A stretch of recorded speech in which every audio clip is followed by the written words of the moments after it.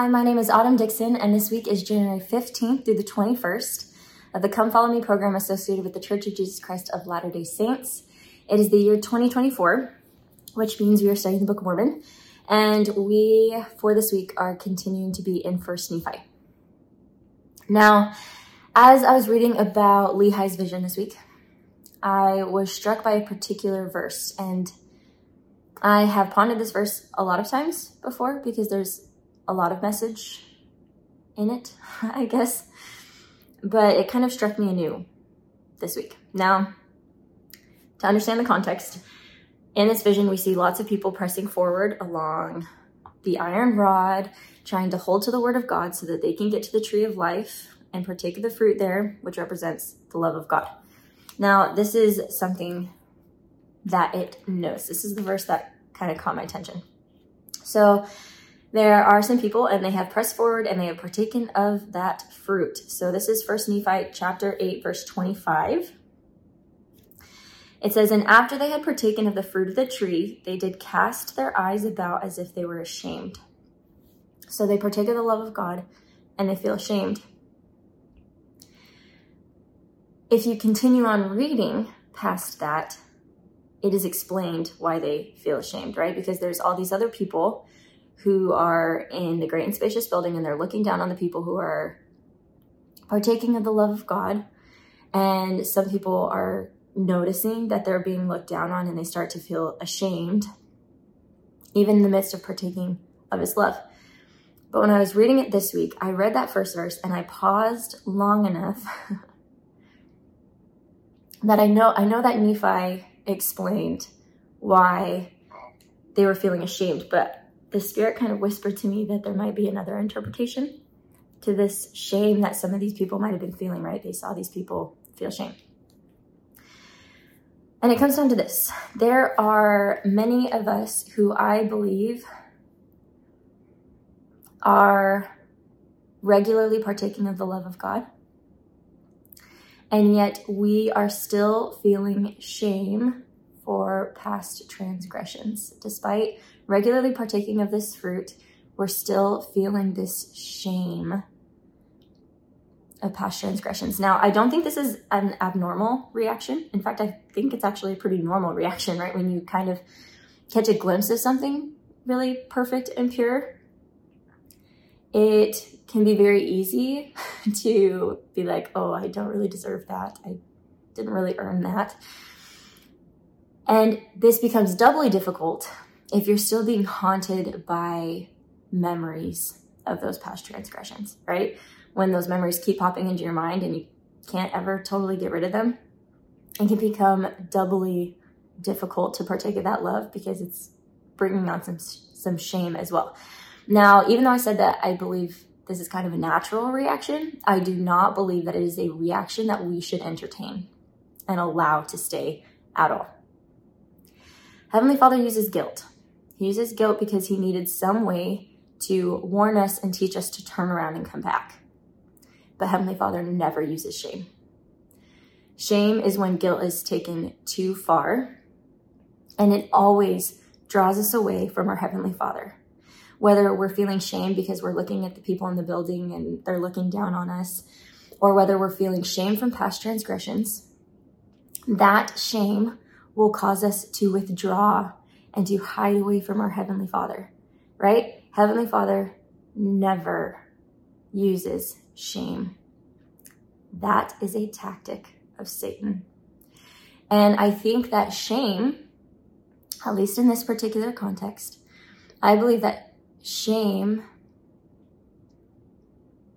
is a result of a misunderstanding about what it means to be worthy, right?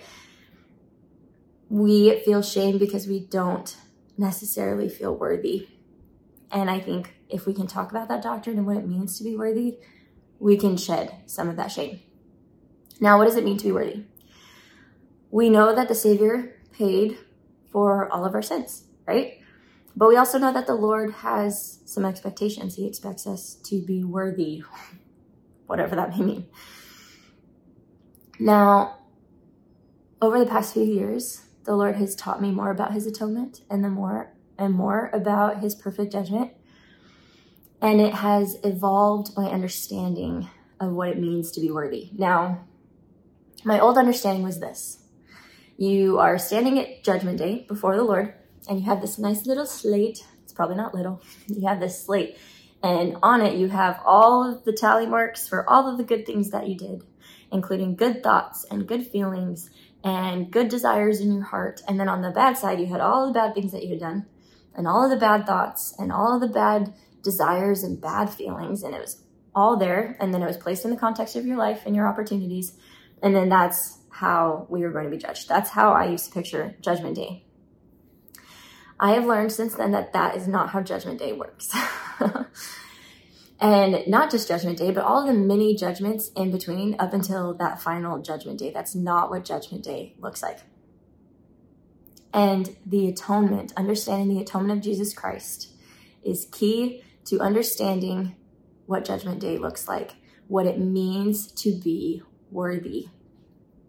And here is why the atonement is so key to understanding it. It is because the atonement has paid for all of our sins. They're gone. The sin that you committed yesterday and the one that you're committed today and the one that you're going to commit tomorrow is already gone. They are already paid for. It's not there anymore. Sin is no longer affecting you. The Savior, unless you're letting it affect you, the Savior paid for that, right? When you stand at Judgment Day, if you do have this like slate, there will be no tally marks on the bad side because the Savior already paid for the effects of the sins. He paid for the sins with his blood. There's no sins. But there's still a judgment. But it's not about whether you made mistakes and had sins. It's about who you are. We learn over and over and over in the scriptures that the Lord judges us by our hearts. And so this judgment, I think, is going to be very simple. Will you contribute to the feeling of the celestial kingdom? When you're standing amidst your brothers and sisters in the celestial kingdom, will they be able to trust that even if you make a mistake, because we're not going to be perfect yet, even if you make a mistake, will they be able to trust that you mean well and that you're trying really hard? Do you contribute to a happy and loving home? Do you love God and do you love others? Do you understand the responsibility that it takes? Do you understand the importance of wielding power responsibly? Are you already experiencing the peace that comes with integrity, right? Because of what I've learned about the atonement, I have changed my approach to the gospel. It's no longer about perfectionism where I'm trying to minimize the bad and maximize the good tallies, right? It's not about trying to, I have to read my scriptures, I need that good tally. I'm trying to avoid all the sins and this perfectionist mentality. I have switched it instead to my underlying desire is to draw closer to Christ. And in order to do that, I'm going to utilize the commandments as tools, not as something to hit myself with and to punish myself with. I'm going to utilize those commandments as tools to just draw closer to the Savior. That's what I'm trying to do. I'm trying to draw closer to him, to experience his love. And I'm just going to use the commandments to get there. This is a much happier way to live the gospel. I'm no longer holding all of these mistakes and all of my sins over my own head because I know that they're gone. Because of this new approach to the gospel where I'm just trying to be close to the Savior and feel his love for me all the time, I'm able to experience the blessings of the gospel that we're always promised, this peace and this trust and this hope and this faith and all of these amazing things that we're supposed to be experiencing in the gospel. I've been able to come to experience those things because I have changed my approach to the gospel. Now, there might be some of you who are still worried, thinking, well, I have all these flaws, and when I get to the other side, these flaws are still going to affect other people, and you're still worried about Judgment Day because you have flaws. Let's discuss flaws for just a little bit, because I love this subject. Let's discuss flaws for a little bit. I get really impatient with my kids, and I yell at them, especially when I'm pregnant. And I really don't want to be a yeller, but sometimes I am. I also sometimes have a hard time forgiving people. And sometimes I fail to see the best in other people, or I fail to assume the best in other people, right? I still have all of these flaws that do not belong in the celestial kingdom. However, underneath all of these flaws that I have, there is this deep and abiding desire to follow the Lord perfectly and to follow him willingly. I want to do that despite my flaws. Now this is what that means. When I get to the other side and Satan can no longer tempt me, and I am no longer run ragged and tired and impatient because I have a resurrected body. And when all secrets are out, I will be free from those flaws. It might take a while, but I will become freed from those flaws. The only time that those flaws are going to count against you and follow you to judgment day is if you are clinging to them on your own. So here's what I mean by that. If you need to forgive someone, but you don't think you need to forgive someone, you feel very justified in not forgiving this person, that you don't even need Satan to tempt you about it anymore, those are going to be the times that your flaws follow you. Because when you get to the other side and Satan is bound and he's not tempting you, you're still going to be holding on to that. And that feeling doesn't belong in the celestial kingdom. If you have this deep and abiding desire to follow the Lord perfectly and to follow him willingly, you're going to be okay. And let's not forget that all these principles we just talked about are placed into the context of our lives. Our Heavenly Father is perfectly wise. He knows that not everybody was taught, and not everybody had the advantage of a loving home to prepare them for adulthood. I teach these principles anyway, because I know that there are a lot of worthy people, worthy members, well, worthy people in general, honestly. There are a lot of worthy people who are still worried to the extent that it's causing them to withdraw, and it's causing them to not feel close to their Savior, and it's causing them to not experience the blessings of the gospel, which is not what our Savior wants for us. It's time to switch. It's time to switch from trying to be enough and be good enough and do enough to simply trying to draw closer to the Savior, where we can feel that love a lot. And it's funny because when we switch, instead of trying to do everything perfectly and beating ourselves up over it and working ourselves to death to do it, when we're just focusing on drawing closer to him, it expedites that process of the perfection that we so desperately desire. When we live the gospel in this manner, we get to experience the blessings of the gospel instead of the negative effects of perfectionism and shame. We get to partake of the fruit without the shame. And it will be that fruit, that love of God, that is really what changes us. Changes us to the extent that we do belong in the celestial kingdom. Now, Satan uses shame because it is a very logical tool. We didn't deserve the atonement, right? That was something that was very willingly given to us. And we know we don't deserve it. And so because of that, we don't always question this shame that we're feeling, this like withdrawal from our Heavenly Father. We don't always question that because logically it makes sense that we don't deserve it. However, we have to question it because it is dangerous and incomplete. Because that shame will cause us to shy away from our Heavenly Father, to feel crappier about ourselves, and to probably act crappier too because of it. Satan would like nothing better than to distract us from that good feeling that we're experiencing while we partake of the fruit, because that good feeling is going to lead us to be better people. But we have to understand that Heavenly Father did not put that tree of life there and put that fruit there so that he could stand around and make us feel bad for partaking of it. That wasn't the point, right? That was exactly the opposite of the point. We don't deserve the atonement. We didn't deserve that. We don't necessarily deserve his love because we have all made plenty of mistakes.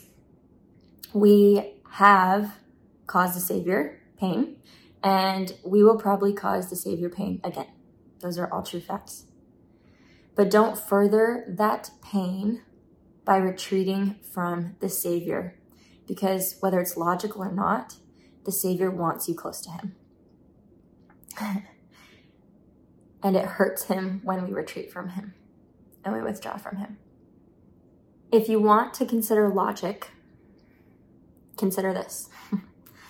Not only did the Savior pay for all of our sins, but he also felt everything bad that we're feeling, which means that he feels it when we hold ourselves hostage by sins that aren't there anymore. And so instead of holding on to these negative feelings and punishing ourselves with them, we need to lift up our heads and rejoice. Rejoice that it's all taken care of, even though we didn't deserve it, and just accept it. Accept that love, because he wants to give it to us. We can turn that shame into gratitude, right? And the more that we do that, the more we are going to feel that love. The more that we cling to that love, the more we're going to change for the better. The more we're going to be filled with that light.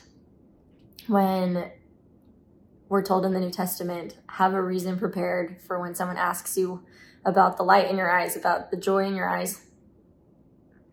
It will be the blessings of the gospel, this salvation and this peace and this hope and this happiness that comes from just relying on the Savior and accepting his love, whether we deserve it or not.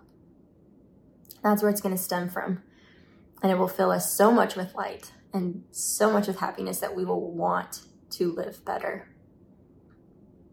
Now, if you are haunted by memories of your past, if they keep popping into your head and it makes you feel like you're sinning all over again, Satan is going to try to do that to you the rest of your life. He does that to all of us the rest of our lives. And I want you to consider 2 gospel principles to help with it. First one,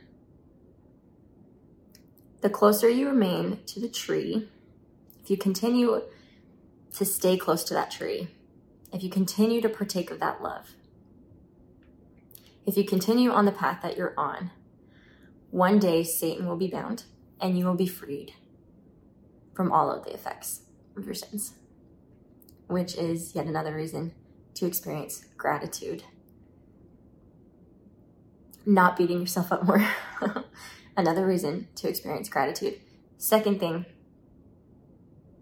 take those bad memories and those bad thoughts that come into your head and turn them upside down, because the Savior's atonement gives you the power to do that. Rewrite those moments where Satan puts it in your head. Rewrite those moments with the Savior, because you can. Turn them, instead of saying something like, oh, like there's that memory again, and it's a memory that will always come back to me and make me realize that I failed so hard and that I don't deserve his love and it's going to remind me for forever. Instead of saying that, look at it and say, oh, this came into my head. I have a choice. I can push it out of my head. I can choose to not entertain it. I can choose to not entertain the shame that often comes along with it. I can turn this temptation